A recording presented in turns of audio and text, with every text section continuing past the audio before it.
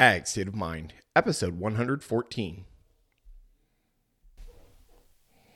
Hey guys, just a short note from our sponsor.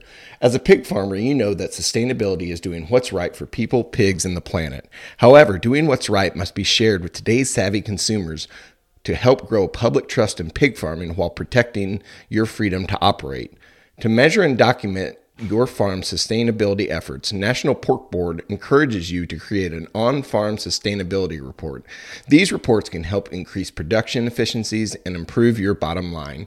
Request your free report at porkcheckoff.org/sustainability. Now back to the podcast.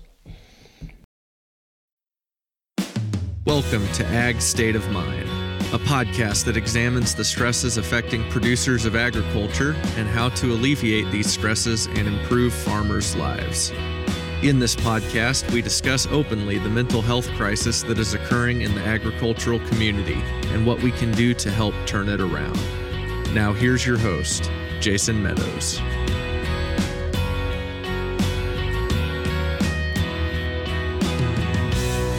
Hello and welcome back to the Ag State of Mind podcast, a proud member of the Global Ag Network. I am your host, Jason Meadows. Today, we are actually going to feature my episode where I was a guest on the Impact Farming Show with my friend Tracy Brunette. It was a really cool experience, and I want to make sure and get this episode out to listeners of this podcast because I think some really cool things came out in this podcast, and I really enjoyed recording with Tracy, getting to know her face to face. It was really an enjoyable episode for me. So here we go with my podcast interview. Tracy actually interviewing me on the Impact Farming Show. Welcome to Impact Farming, where we introduce you to the people and ideas that will have a massive impact on your farming operation. Brought to you by Farm Marketer. Sit down, start the engine, and let's roll with today's show. Hello and welcome back to another episode of the Impact Farming Show. Today I have an awesome guest. I have Jason Meadows joining us. Welcome, Jason. How are you? I'm great. Thanks for having me here. I'm really excited to chat all things involved with what we're doing. All things mental health. Yes. You are my Instagram buddy, and It's so nice to have you on the show. I know we've chit-chatted, commented on each other's posts, so I won't keep you guys in suspense. Jason is the creator and host of the Ag State of Mind podcast. So I'm happy to have him on the show. As part of our ongoing mental health series, I'm taking, as you know, Jason, as you guys know in the audience, I'm taking the better part of September and October to support our mental health as we go through some tough farming years and navigate the crazy pandemic world that we find ourselves in Canada here. So, Jason, I'm super excited to have you on the show, and I want you to dive in. We're going to talk about your podcast, about who you are, lots of fun stuff. You have a podcast, and I won't go into it too deep, but really dedicated to mental health. And that's why I wanted to get you on here and share with our audience, because this conversation is so important on a good year, let alone a bad year, right? So without further ado, Jason, can you tell us a little bit more about your podcast and why? Actually, you know what? Step back, tell me about you, and then go into your podcast and then why you started it. Let's do it that way. So this question always I read a book last year, it was earlier this year, by Brene Brown, The Gift of Imperfection. And in there, she talks about, for a long time, she always felt so crazy about this question because she felt like there was so much to her. And instead of really trying to kind of narrow it down to who she is, she stops and says, well, how much time do you have? So that's how I always feel about myself when I'm telling to people. So I'm from Cuba, Missouri, just a little outside St. Louis. I was born and raised on my father's cow-calf operation. We're in the Ozarks of Missouri. So there's two states of Missouri, really. I mean, geographically, there's this northern part, which is like southern Iowa, prime farm ground. And then there's the southern part of Missouri where I'm from, which is rolling hills, grassland, just two completely different states. We call where I live kind of northern Arkansas. It's just totally different, two different states, and it's divided right in the middle. So we're in the cow country part of the state. My dad owned the local livestock market for many years. He sold it when I was a kid, but he still had the cow-calf operation. But also part of my family also owned a pharmacy in town. So I worked there throughout high school and decided that was the career path I was going to go down. So I went to pharmacy school. But while I was in pharmacy school, I had this like yo-yo effect with where I am and who I am. So when I was in pharmacy school, I started my own cow-calf operation. We found a small farm for me to rent just down the road. My dad would take care of the cows during the week, and then I'd come home, I'd work for him, do the whole thing. And so I had started my own herd when I was in college, graduated 2008, moved back home I went to college in St. Louis. I don't know if I mentioned that, for 6 years, obtained my doctorate of pharmacy, moved back, worked at a local hospital here, just same place where I work now. It's there I met my wife. My wife, she was obviously not my wife yet, but she had just graduated from nursing school as well. So we met there while we were both, young in our careers. And fast forward to today, we live on a farm together. I still work at the hospital. She actually She was a nurse there until last year when she totally stepped away from it. She actually opened her own yoga studio this past year, at the beginning of this year. Now we have 4 boys, and life's just crazy. And as you mentioned, in 2019, I started my podcast, the Ag State of Mind podcast, because I found that I had struggled with my mental health. And I had gotten better, right? So I knew that there had to be other people who struggled like me, but wanted to get better, but didn't necessarily know how. And I felt like I had an obligation, understanding things from so many different angles, from a healthcare angle, from an agriculture angle. Like you've talked about with previous guests, people don't always want to listen to it in agriculture if it isn't coming from somebody who understands the lifestyle. So I felt like I had a very important part to play in that. Having the struggles myself and being able to, really have this unique point of view. And I felt like I served a little bit bigger purpose, right? And I felt like I had a message to share. And I had no idea what it would take to start a podcast. I didn't know, I barely knew what Zoom was. I mean, that's hilarious now, and we're in this pandemic world where Zoom is like just another part of our vernacular now, right? Like everybody knows what it is, but very few people knew what it was back then, which is hilarious. But so I started out, I got some help from some really, really great people to help me start my podcast. And here we are, almost 2 years later. I'm not sure when this will come out, but as of September 30th, it'll be a 2-year anniversary of the podcast. And we're, 100 plus episodes in. And, I still have a backlog of people who I've wanted to talk to from the very beginning that I haven't had a chance to, because of just so many great people that want to chat. Yeah. Well, kudos to you. Thank you. Years. That's a long time. And as you and I both know, it takes a lot of content and a lot of time to put this out, right? And what did I read sometime around the beginning of launching this show, most people launch like a podcast. They do about 10 episodes and they hit the wall because, at the beginning it's exciting and new. And then you have that momentum.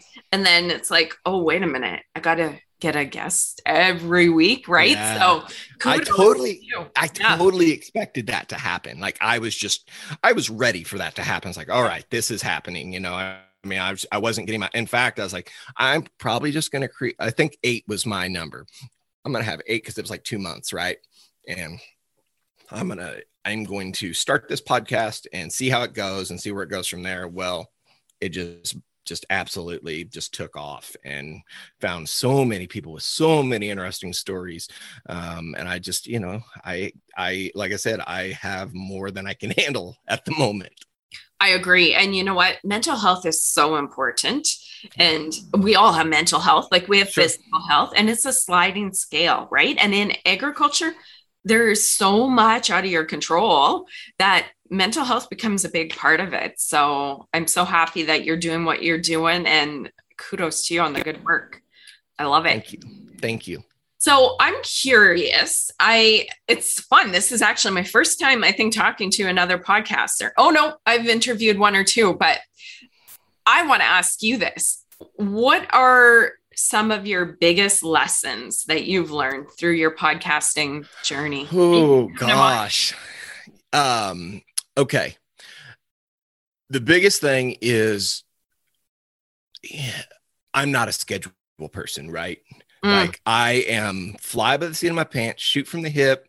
I think we discussed a little bit before. I don't really even prepare like an outline before podcast. I did at the beginning, but now I'm just like, let's roll with it, but getting a little bit organized, that was a really hard lesson for me to really, and I don't think I really, because my wife, she's super organized, and she's like, you've got to get better organized to get this going if you're ever going to make this work.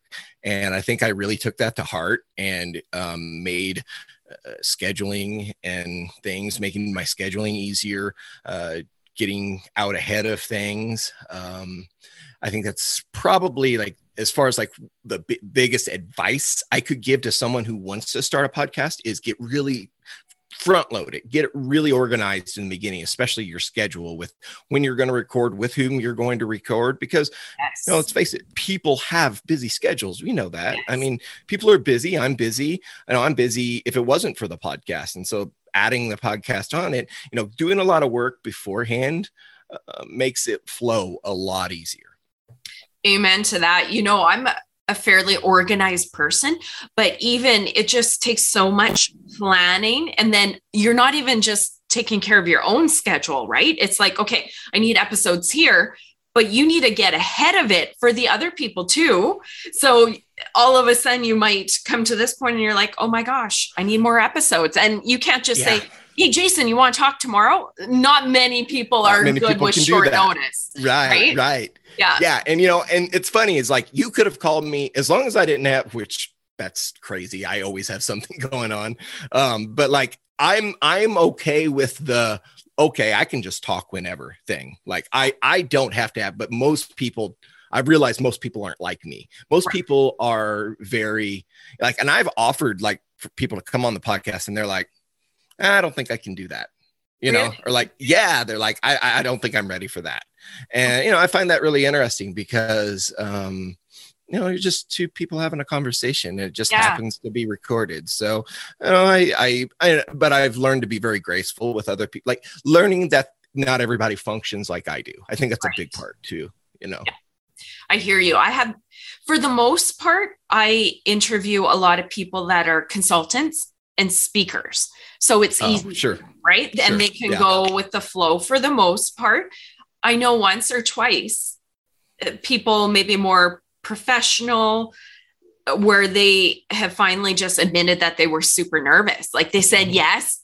And then, back in the days before pandemic, we were sitting beside each other. And then they're like, I'm so nervous. I'm like, don't be. We're two friends having a conversation. Sure. And then they kind of relax, right? So yeah. And I found that once people get into the conversation, they're like, oh, this is great. This is, so, but I think like getting over that hump for a lot of people is really scary.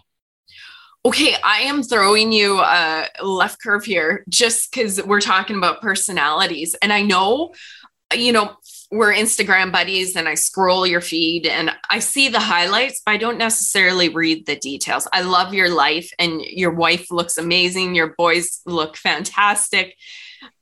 I see you talking about the Enneagram. Yeah. Okay, so hold on. We got to go here really quick now that we're talking about personalities. So I'm totally into self-help, into all the personality types. of all crazy things, I haven't done the Enneagram until about 2 months ago. Really? And I finally did it. And it actually gave me a few light bulb moments. You know, you think you know yourself pretty well based on DISC assessment and just learned experience, right? And then I did the Enneagram. Oh my gosh. It answered some really core things in my life. Like, why am I like this? Right. So I'm curious, what is your Enneagram number? I'm a 3, like through and through. I'm a 3. Like, okay, if you can, I'm the, explain the 3. Okay. A 3 is, deep.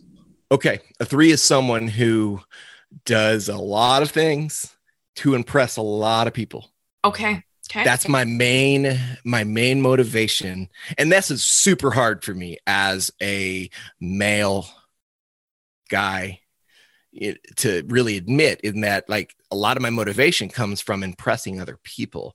Okay. And one time I read, like, Western culture, especially the States, is like, for an Enneagram 3, it's like you move an alcoholic to an apartment above a saloon, like that. Like everything about American culture is about putting yourself out there. I mean, Instagram, all these things, you know, about improving or impressing other people. And man, when I read that, like, and it was like, I don't want that to be me. Like, I don't want that to be me, but it is. You know, I think that's the difference in the difference in the Enneagram versus other personality tests is other personality tests kind of tell you your traits, whereas the Enneagram kind of tells you your motivations behind what you do. Yeah. Interesting. And, you know, I always say there's no bad or wrong personality. No.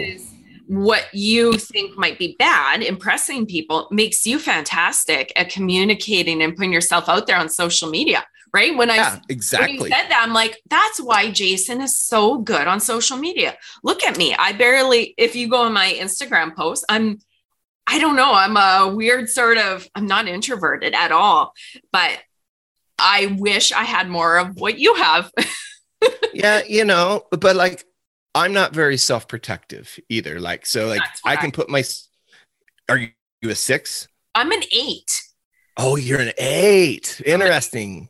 8s are interesting. Yeah. The 8s are very interesting because they are like they're the confrontational ones. They're the ones that are going to go out and, you know, they'll make things right. And I wish I had more of that, as I don't have that. I don't have the ability to go in and have a conflict with somebody. Like, I don't want there to be a conflict. I want everybody to get along, you know? I can now, but also I understand that, like, I can pull some of that. I understand that makes you great. And I can maybe, I can try to emulate that a little bit. Yes. And understand that that's something that's a weakness, or not a weakness. That I don't think it's necessarily a weakness, but it's definitely not a strength, right? For me. So trying to feed and pull off of that. So my wife, she is 6, and 6 are the loyalists. They're the protectors of themselves. So like I go out there and I do all these crazy things. And I think of zero consequences because of it. Cause I'm like, I need to do all this because I need to impress the people. And she's like, yeah, but like that kind of like hurts her safety. You know, that's her, like, she always is like, well, the worst case scenario. She always sees the worst case scenario in any sort of kind of thing. And, you know, when we took it together. And it's been one of the most impactful things for our marriage because we understand one another so much better now. That was we had a lot of fights because we didn't understand one another because we were so different. But now that we see one another's motivation, you know, it's helped kind of, you know, clear the air a little bit. Yeah. You know, I'm like, okay, I was working with a gal, Louise. I'm actually going to have her on the show. I'm like, yeah, okay, it's time for the Enneagram in my life. I'm like, okay, whatever. One more personality test, right? It's kind of a little bit, and again, but also eager because I love learning, but I wasn't expecting it to knock my socks off. And my husband, he's not into any of this, but I grabbed the book and then started reading what I thought he was. he was pretty easy to diagnose, assess, whatever you want to call it. And he's like, yeah, that is me. And, even we've been together 23, many, many years, and I know him well, but reading through that, I went, oh, that's why you're like that. I kind of got it, but I didn't get it. Yeah. After 23 years, right? Yeah. No, I know. I mean, we'd been married probably almost 10 years and like now, like it just like I don't necessarily understand her, right. But like I can it's just, but I can understand that I don't understand her. Like, just like she's different, and that I just have to be okay with that sometimes. Yeah. A lot, even again, 23 years or whatever we are now, I'm like, oh, right. That's why he's being that. Or before I'd be, what is wrong with him? Right. Yeah, now it's like, oh yeah, I get that. That's just not his DNA. But anyways, I know you've touched on it, and so I'm gonna time out here, and I'm gonna push up. There's a podcast that has just come out talking all about the Enneagram and in ag. Okay. It's called the Type It Out podcast. It's with Taryn Dreeling and oh goodness, I don't know her co-host name. I can't think of it off the top of my head, but it just started, and it's called the Type It Out podcast, talking all about the Enneagram and ag, and they're talking to each individual type. Their first episode was actually with an 8, and her name with Allie Kelly, and I found it was just, I am at the point where I enjoy all parts of it. Right. Because I have been kind of studying it off and on for the last few years. So I find it so if people are more interested about finding out the Enneagram, how it can help people in agriculture, I point everyone to that podcast, the Type It Out podcast. Type It Out. Okay. I'll check it out. And one last point on that, I didn't even plan on going here, but don't you think we should learn this stuff in school? Or at least when school would be the place for a parent to teach your kids, but definitely before you get married. Right. When I went through that with Anthony after 20 some years, I'm like, how am I only figuring this out now? Right. Could you imagine had we got that when we first got married, when we first started dating? Oh my gosh. So much avoided, and I think it should be something that every married couple should take together, because it helps me understand Carrie and helps her understand me a little bit more. And what's really cool now is we got our oldest son to take it. Oh, cool.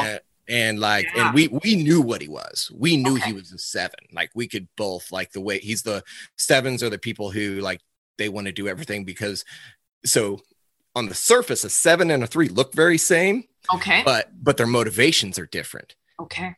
I want to do it for everybody else. 7, Levi, he wants to do it for himself. Okay. He doesn't want to miss out on the experiences. Huh. So it's super interesting. You can go all day long. I'm in the Dunning-Kruger effect on it, where I just now I'm at the point where I realize I don't understand it at all.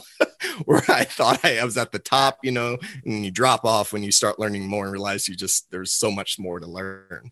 So true. And I don't have children, so I don't even think of it that way. So for your marriage, and then as parents, oh my gosh, to know that about your kid, you could just totally adjust how you parent if you're we do there, and we have talked, we've talked about Levi is a 7, so we have to kind of let him have the experiences and figure it out for himself, even though we kind of know what's going to happen.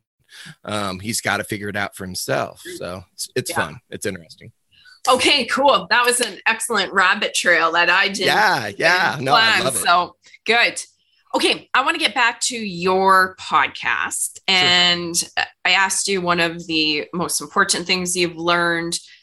What has surprised you, frustrated you, encouraged you? Pick any one of those about podcasting, whether it's the people, the journey, or mental health. Go wherever you want to go with that. So I think, and you touched on this, and this is always the thing I want to talk about, is people, we all have mental health, and I think when I started this podcast, I thought I was going to be talking about depression, anxiety, the mental disorders with people. But then I heard really, really early on, like mental health is something that is like on a spectrum.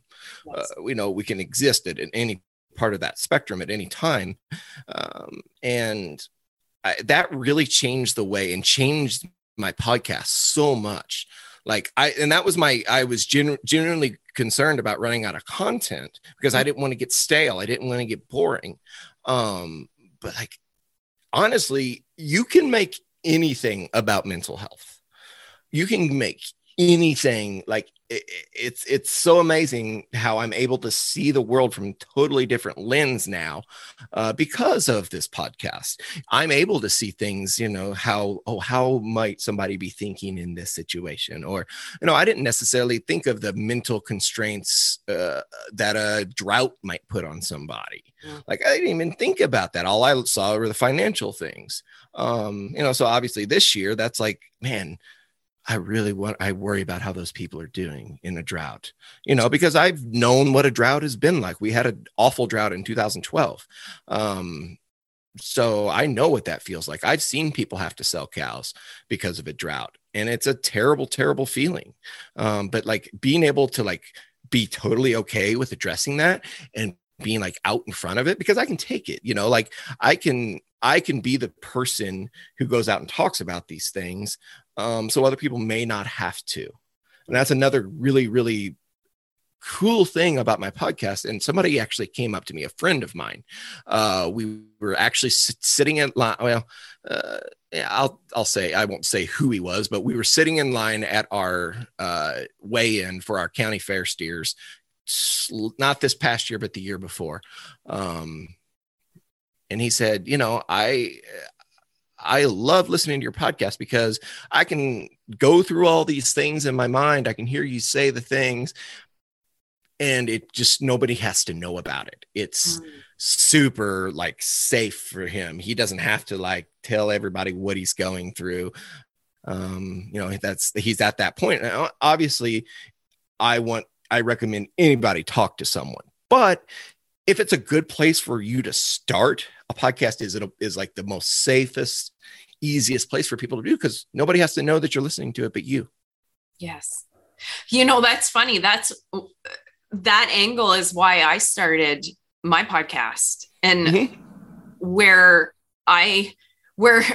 podcasting changed my life. I'm an entrepreneur ×2, right? Mm-hmm. So when you are in business for yourself, it's tough. There's a lot of worry, a lot of strain. There's financial, there's so much to it, right? And in the early years, I'm like, oh my gosh, why do I feel fear? You're trying to build a business and revenue and grow. I'm like, why do I feel fear about this? And I'm like, oh, I'm the only one that feels this, right? That's what I thought. And then I started listening to all these fantastic entrepreneurship podcasts. Mm-hmm. And then they started just little drips. Oh, Tony Robbins feels fear. So-and-so. Oh, I'm not alone. There's not something wrong with me. Right. Yeah, so I could see where somebody would listen to a mental health podcast and go, oh, what I feel is normal. Right. And then that's just that when you can hear somebody talk about something hard and you can relate, and that feeling of I'm not alone, or there's not something broken or wrong with me right there. Like even I can feel that feeling like, oh, right. So I can imagine listeners to your show go, oh, right. Yeah. Yeah. I've gotten so many messages just about that same thing. Like, oh man, I've related. So, and it's funny, it's different people relate to different podcasts more. And, sometimes it's what's really funny is like, I'll be like, I don't know. Are people really going to enjoy this one? But then they're like, I get the mess. Those are the ones that seem to get the most response. And it's just so funny to me. Like, and again, it just goes to show that everybody relates to something different because we're all different. And it's really, really cool to see how, you can impact people. Yeah, absolutely. I just had that same moment too. My show, the Impact Farming Show, is mainly geared towards business content, right? Sure. I kind of do 3 pillars, but I tend to bring in a lot of mental health because one, if the farmer isn't healthy physically or mentally, how's the business going to do? And you know what? I have the platform, access to the guests.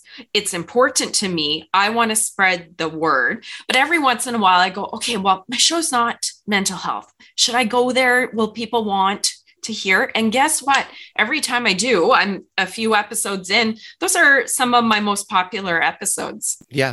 So, and I always talked about this, and my friend Aiden Sutter, who I'm not sure if you've been connected with her. She's not on Instagram, but it's somebody you definitely should be connected to.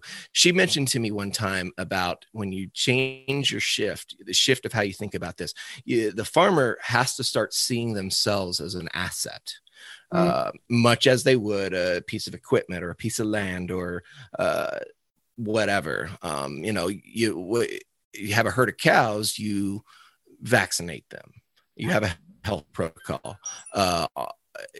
Piece of machinery, you change the oil, you grease it, all the things. I mean, that's kind of what mental health, talking about it, is for the farmer. Like it's greasing the joints, it's vaccinating the herd. I mean, that's what that same sort of logic applies to the most important asset, which is the human asset.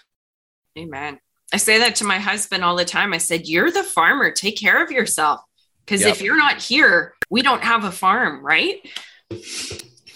Yeah. And that's like, and I think it's so hard because so many farmers are so unselfish.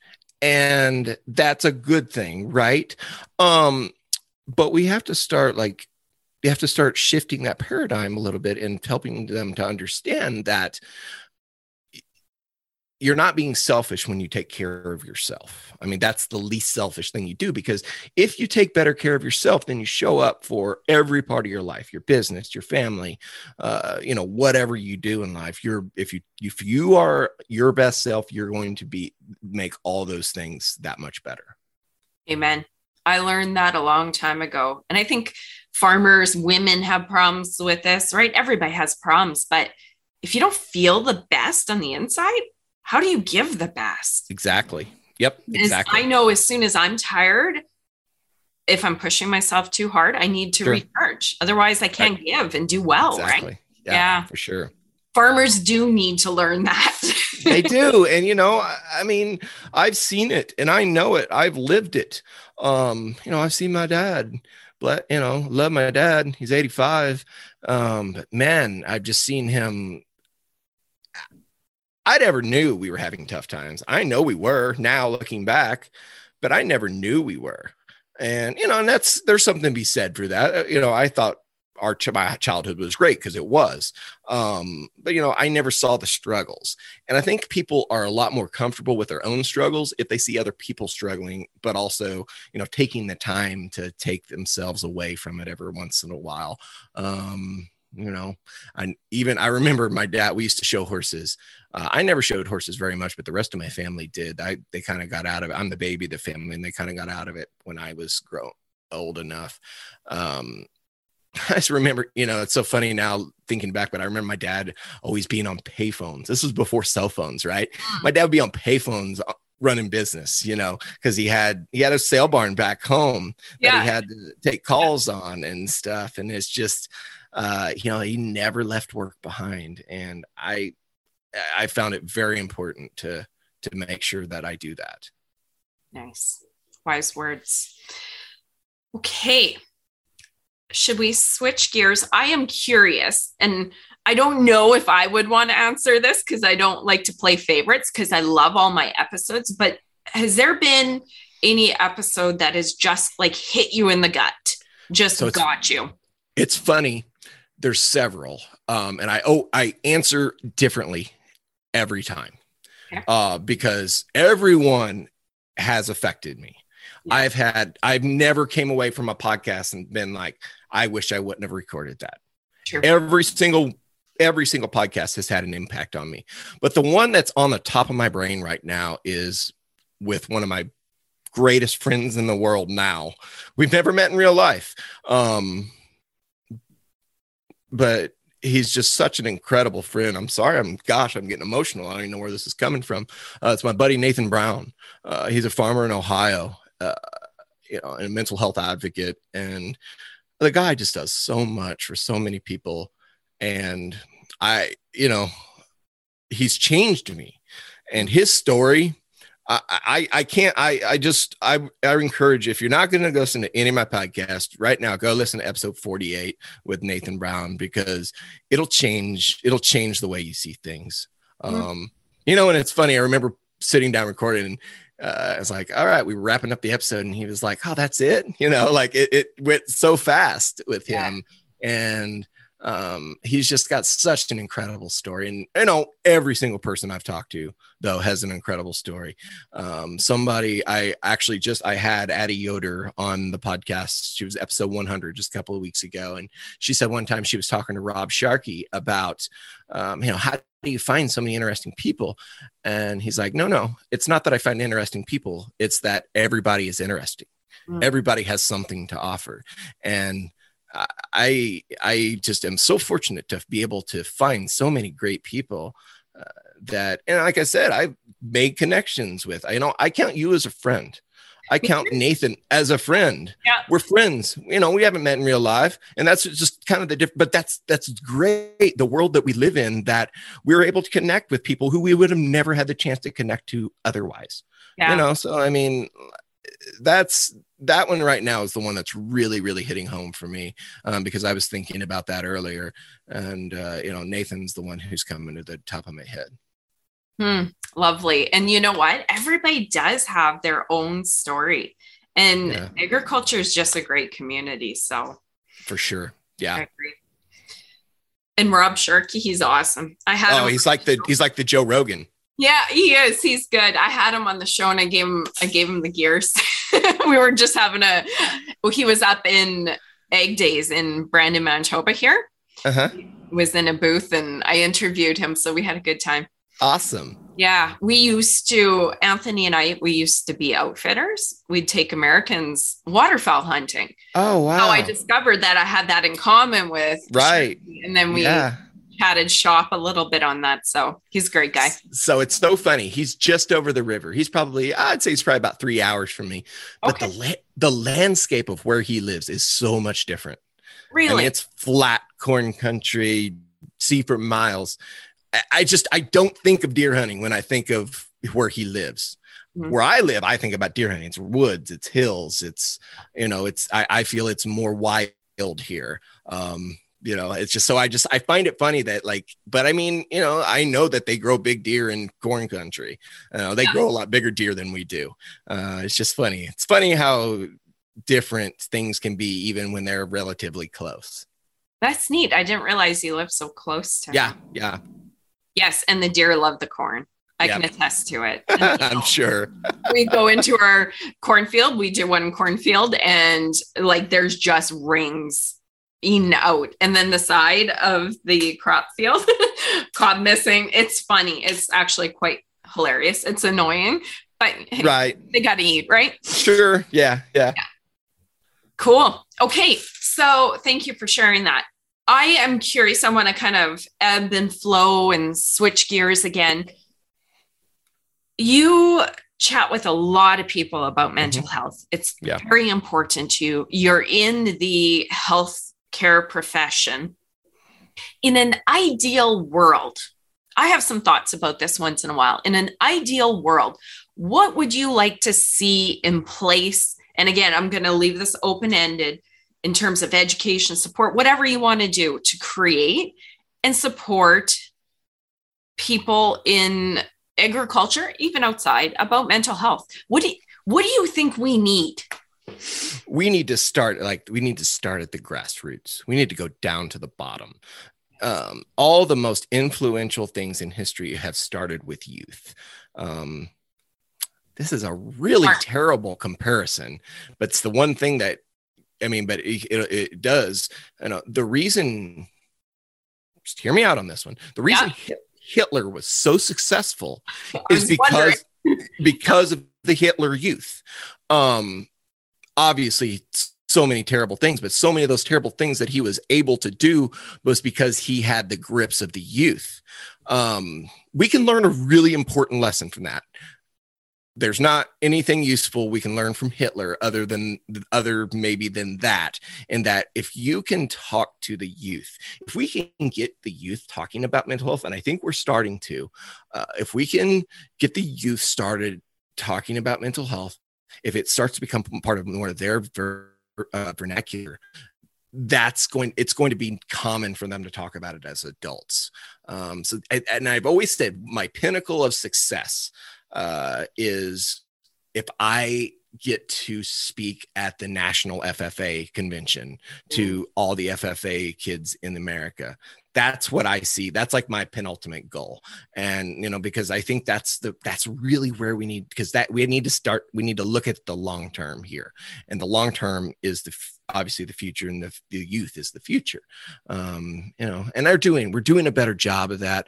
But it needs to be, we need to have a concentrated effort there.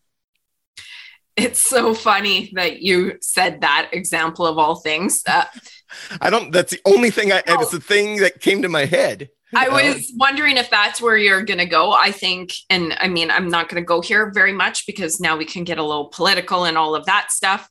But right now in Canada and some of the stuff that's going on, you ask many of the people living here, we're not feeling so great about freedoms. Hey, some people aren't even concerned, but you hit the nail on the head. The education needs to start with the kids. Yep. Because actually, a lot of them say many of them haven't even learned about the Holocaust. But I mean, I digress here, but that's exactly, if you don't get the kids and build that knowledge, same with agriculture, right?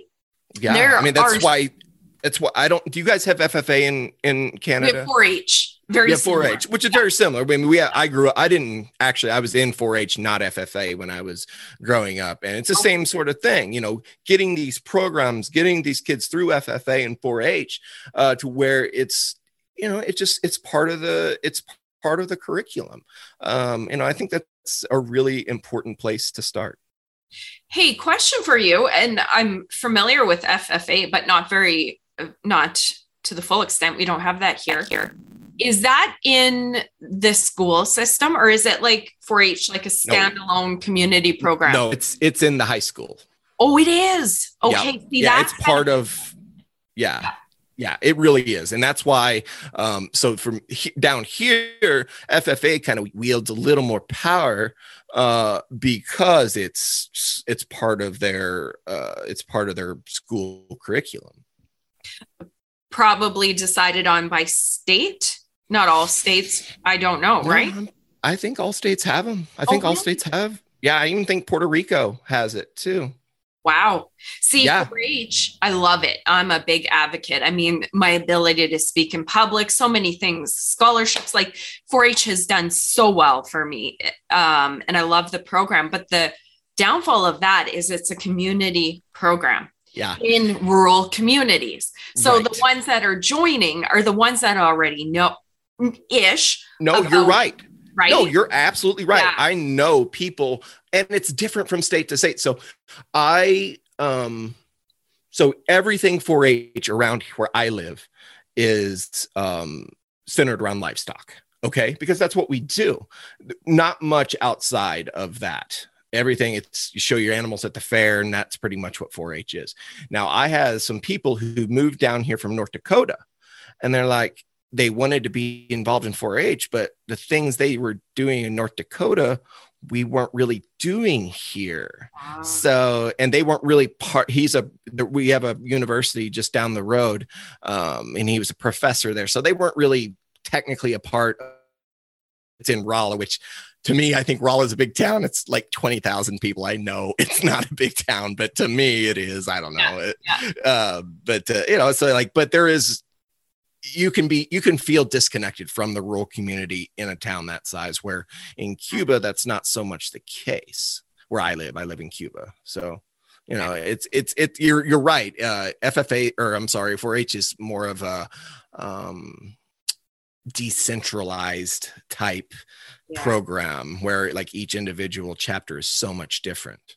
Yeah. And it's great. Don't get me wrong. I love it. Yeah. But we do also up here, we have a program called Egg in the Classroom. It's an organization in the brain agriculture and that's growing in momentum too. I don't think it's in all schools. I'm not sure on their progress, but yeah, that's neat that FFA is part of the curriculum because look where we're at right now. We have people that are 98% of the population don't farm. We know that 2% are farmers. Right. So when 98% of our customers don't have a hot clue and they think a steak gets on the shelf by growing on the shelf, I don't know. They sure don't know the whole process. No, that's dangerous. And it is dangerous. And that's why we have so much disinformation out there is because people are so, and this is a two-way street. We have to be more open ourselves too. But we need to open those lines of communication between producer and up. And again, I think we got to start with the youth. We need to do it in the classrooms. We need to have more education of young people before they get disinformation. Amen. I agree. Okay. That's fantastic. I like that. So start your biggest thing to change mental health would be start with the youth. Yes, absolutely. Perfect. I agree wholeheartedly. Okay, so I want to do something a little bit different. I'm excited to do this format. I want to ask you a few kind of rapid fire, whatever, some quick questions about some random stuff. There's never a quick question with me. I'm sorry. That's good. I like it. It's a great conversation. I'm so long-winded and I'm sorry. I love it. So, okay, I'm a reader. I love books. Like I'm addicted. If I would say I have an addiction in life, it would be books. So you and Carrie are the same way. Carrie reads probably 20 books a month. It's crazy. That's all I can say. Yeah. That's how I feel about books. So I want to ask you, I assume you're a reader. Are you a reader? I am a audiobook reader. Okay. Which counts. Okay. Yeah. I was going to say, if you don't have a book in mind, I want to know a book that has changed your life. Well, I definitely have that. And that's Can't Hurt Me by David Goggins. Oh, okay. Have you read it? Have you heard of it? I have watched YouTube videos with him in it. He's incredible. If I had to say there was one book that changed my life, that book changed my life. Okay. Totally changed the way I see the world.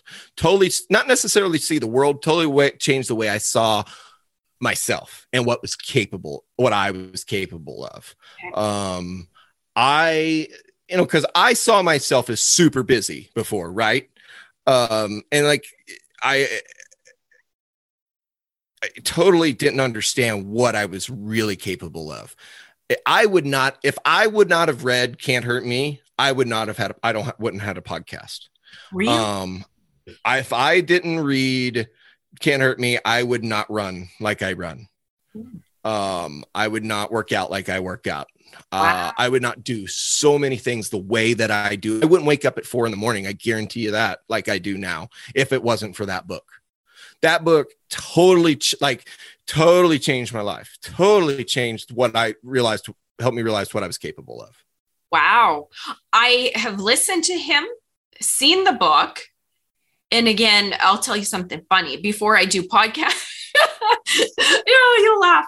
Before I do podcasts, or if I'm traveling and going into sales meetings, it's important to be in a happy demeanor, right? Like I like being mentally up and excited. Sure. So I actually turn on YouTube videos, Motiversity, in different channels, motivation. And they have like these hardcore, it's mainly men. And David Goggins is usually one of the voices and he's just yelling. And it's like, yes, drill sergeant. I know. I mean, and it just to hear the things that he went through and still perform the ways that he's been able to perform and do the things that he's been able to do. I mean, it's just like, I mean, he can do all that. I can surely do this. You know what I mean? So like, it just totally changed the trajectory of my life. Totally. You know, I think I might take that recommendation. You heard where we're at here in Canada and our pandemic and things going on, and just personally in life, sometimes you just need, and again, motivation's internal, but books stimulate that and give you those ideas. But I'm at a point where I just need to pivot and work on resiliency, which I have a lot of, but we all need more of it. I'm almost wondering if that's the book for you. Like it is, like, it totally changed me. Totally. I was thinking about it today, how much that book's, I've read it. So I actually do recommend getting the audiobook, because I've got it both the print form and audiobook. I recommend the audiobook because he gives like, it's more. He gives like little inter chapter like chats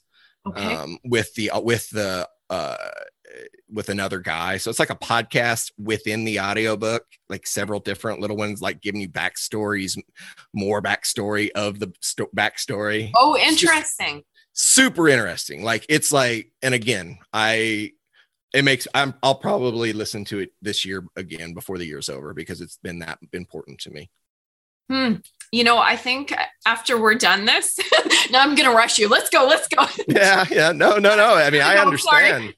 Yeah. I think I have a new book on Audible, my subscription. I think I have a credit. I'm going to download that right away, because I think that's just something that could give me that next little bit for this next stage in life. Yeah, it's like I said, if you're in the position where you're looking at yourself at a transition type period, it's absolutely the book for you. Fantastic. Thank you. Ooh, I'm so glad I asked. See, I told you there's no such thing as a short answer. Oh no, I love it. This is great. So, second question. I'm always curious, people in their lived experience, and like just that book answer that you gave. That's so cool, right? What's impacted you. So I want to go a little bit different and lived experience and advice. What is the best advice you have received in life? So this probably will not be what you're expecting. And I thought about this too. This is always, my dad's talked so much to me. My dad's taught me so much. And, just through his lived experience, I've learned so much. I remember this. This is so like specific, but he was talking one time, like any community, there's a place where all the farmers go and drink coffee in the mornings. We're actually, our place is a truck stop. There's a truck stop in Cuba, and they go out in there and drink coffee in the morning. And, he said one day, all the guys were in there, the older guys were complaining. I just happened to be with him that day. I think I was in college or maybe high school. I don't remember. But all the guys in there were talking about how much money their wives would spend at like the beauty shop or on makeup or whatever, and then my dad and I were in the truck later, after, and he said, all those guys talking about all that, complaining so much about how much their wives spend on themselves. And I was like, I will never complain about my wife spending that money on herself to keep herself, very careful, like looking good. But I mean, right. Keep up, like, because that's important, because I think people do tend to sometimes, it goes back to that whole self-care thing and let themselves kind of drift a little. And he told me, my mom and dad have been together for 60 plus years now. And one of the key things he said is, keep her happy, keep her beautiful. And if you see my mom's in her 80s too, and she's still, she's beautiful.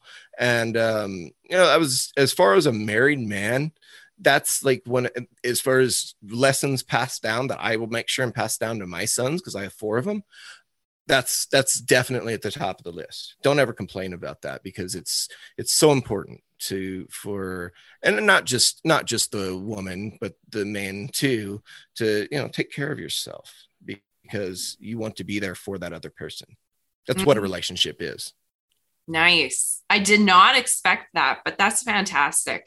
That goes back to that self-care, right? And exactly, stuff happens in life and we get busy. But if your wife has taken the time to take care of herself and look good and feel good, right? If you don't feel good inside, you're not. Yeah, good, right? Absolutely. Hey, and men and women outside, but right. If you take care of yourself on the outside and you spend time on you on the outside, you feel good on the inside, and 100%. Then that radiates right back out, doesn't it? 100%. Yeah. And it's, I remember telling Carrie that when we first got married, and she's taken it to heart. Aw, that's nice. Yeah. One of the things I wanted to mention to you, I really do admire you, and I didn't say that before. I'm going to say it now. Well, thank you. I do admire you, and I think you are. I don't know you that well. I would consider you a friend from Instagram, but it just seems like you walk with so much integrity and put so much thought and effort into your wife and kids and the farm. I just really enjoy watching you. Well, thank you. It's hard sometimes to share all the things, and sometimes, it's, do people really care? But it's nice to know that people do care. Because I do put a lot of intent in it, and and it's not fake. I mean, everything, like I hope that I'm the same person that I would seem to be online that I am in person. You know what I mean? Like I have many flaws, but one of those is not being disingenuous. I am sometimes genuine to a fault. So it's, I take a lot of pride in that. You know what? And again, this is our first time chatting in person, but you are exactly what you are on social media. Again, to real life might be different, but here's the thing. I have a bulletproof radar for people. And I can tell that the way you are on social media to here is just totally genuine, and it's cool. I do I really respect your journey and the way you nurture your wife and everything in your life. So really cool. Kudos to you. Thank you. You're welcome. Okay. So that was best advice, and that was lovely. It seems like your dad has been big influence. He's huge. Yeah. That's cool. Yeah. That's cool to have a great example like that too. I have an amazing parents. I'm so lucky as well. Now let's flip that. You have lived X many years on this earth. You have done all these things. You talk to all these people. Let's pretend you are 120, because by the time, hopefully we get to the point where we're passing on, we're 120. Okay. Yeah. We're going to live long lives by that point. So let's assume you are 120. And you have a pen and a paper, and you are going to leave some notes for the next generation. And you got to leave like a couple thoughts of the most impactful things you have learned. No pressure. Yeah. Well, first thing, we've said it. It's been a recurring theme throughout this is, take care of yourself. There's so many things that we get caught up with busy work on stuff and things that just don't matter. Like, really sit down and figure out what matters to you. And you'll be very surprised at like the stuff in your life you can cut out. I used to not think I didn't think I could live without college football for a long time, like watching it on TV, playing it at one point in my life, but then watching college football. And I'm finding out it's okay. Like we cut off all of our TV and everything. So like if you really sit down and really find out what's really, really important to you, you will make time for that. You will definitely make the time. And Carrie always says, like, you can always tell what's important to people because that's what they spend their time and their money on. So choose wisely what you spend both your time and your money on.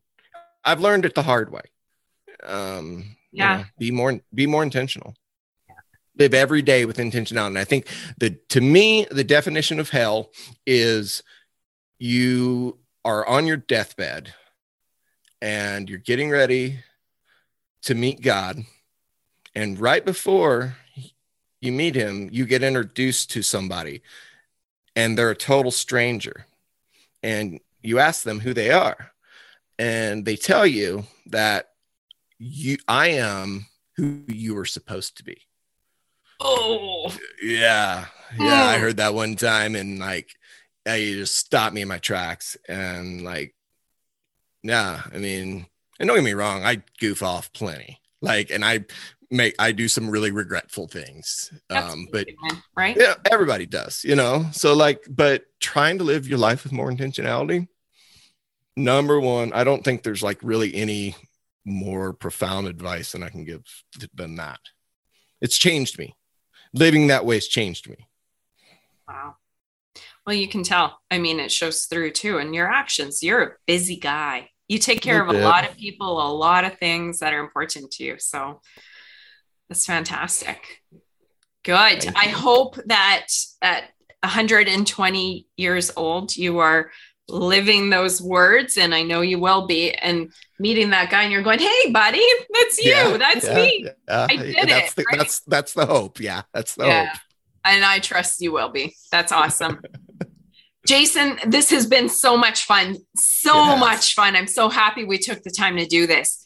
If people want to connect with you and tune into your podcast, download your podcast, how can they connect with you? So I'm at a lot of places. I mean, everything is Ag State of Mind. I'm all across social media, Ag State of Mind.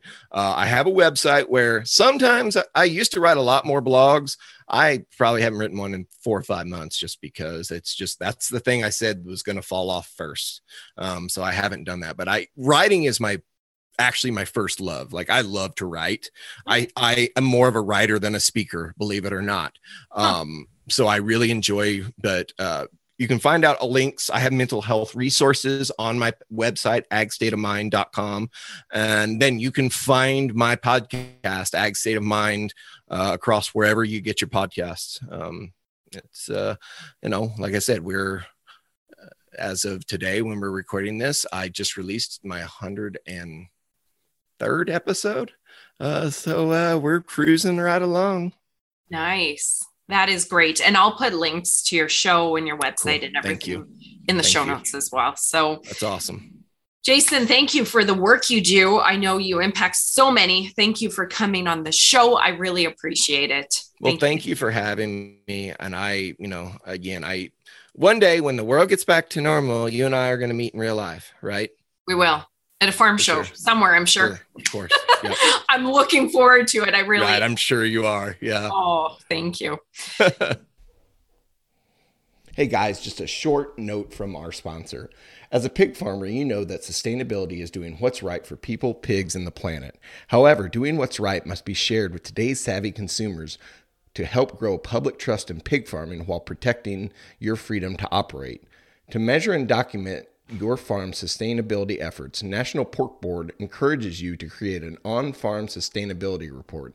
These reports can help increase production efficiencies and improve your bottom line. Request your free report at porkcheckoff.org/sustainability. Now back to the podcast. Thanks for listening to Ag State of Mind. We hope this episode has encouraged you. Be sure to follow us on Twitter, Facebook, and Instagram at Ag State of Mind. And don't forget to subscribe to this podcast on Apple Podcasts, Stitcher, or Spotify so you never miss an episode. See you next week.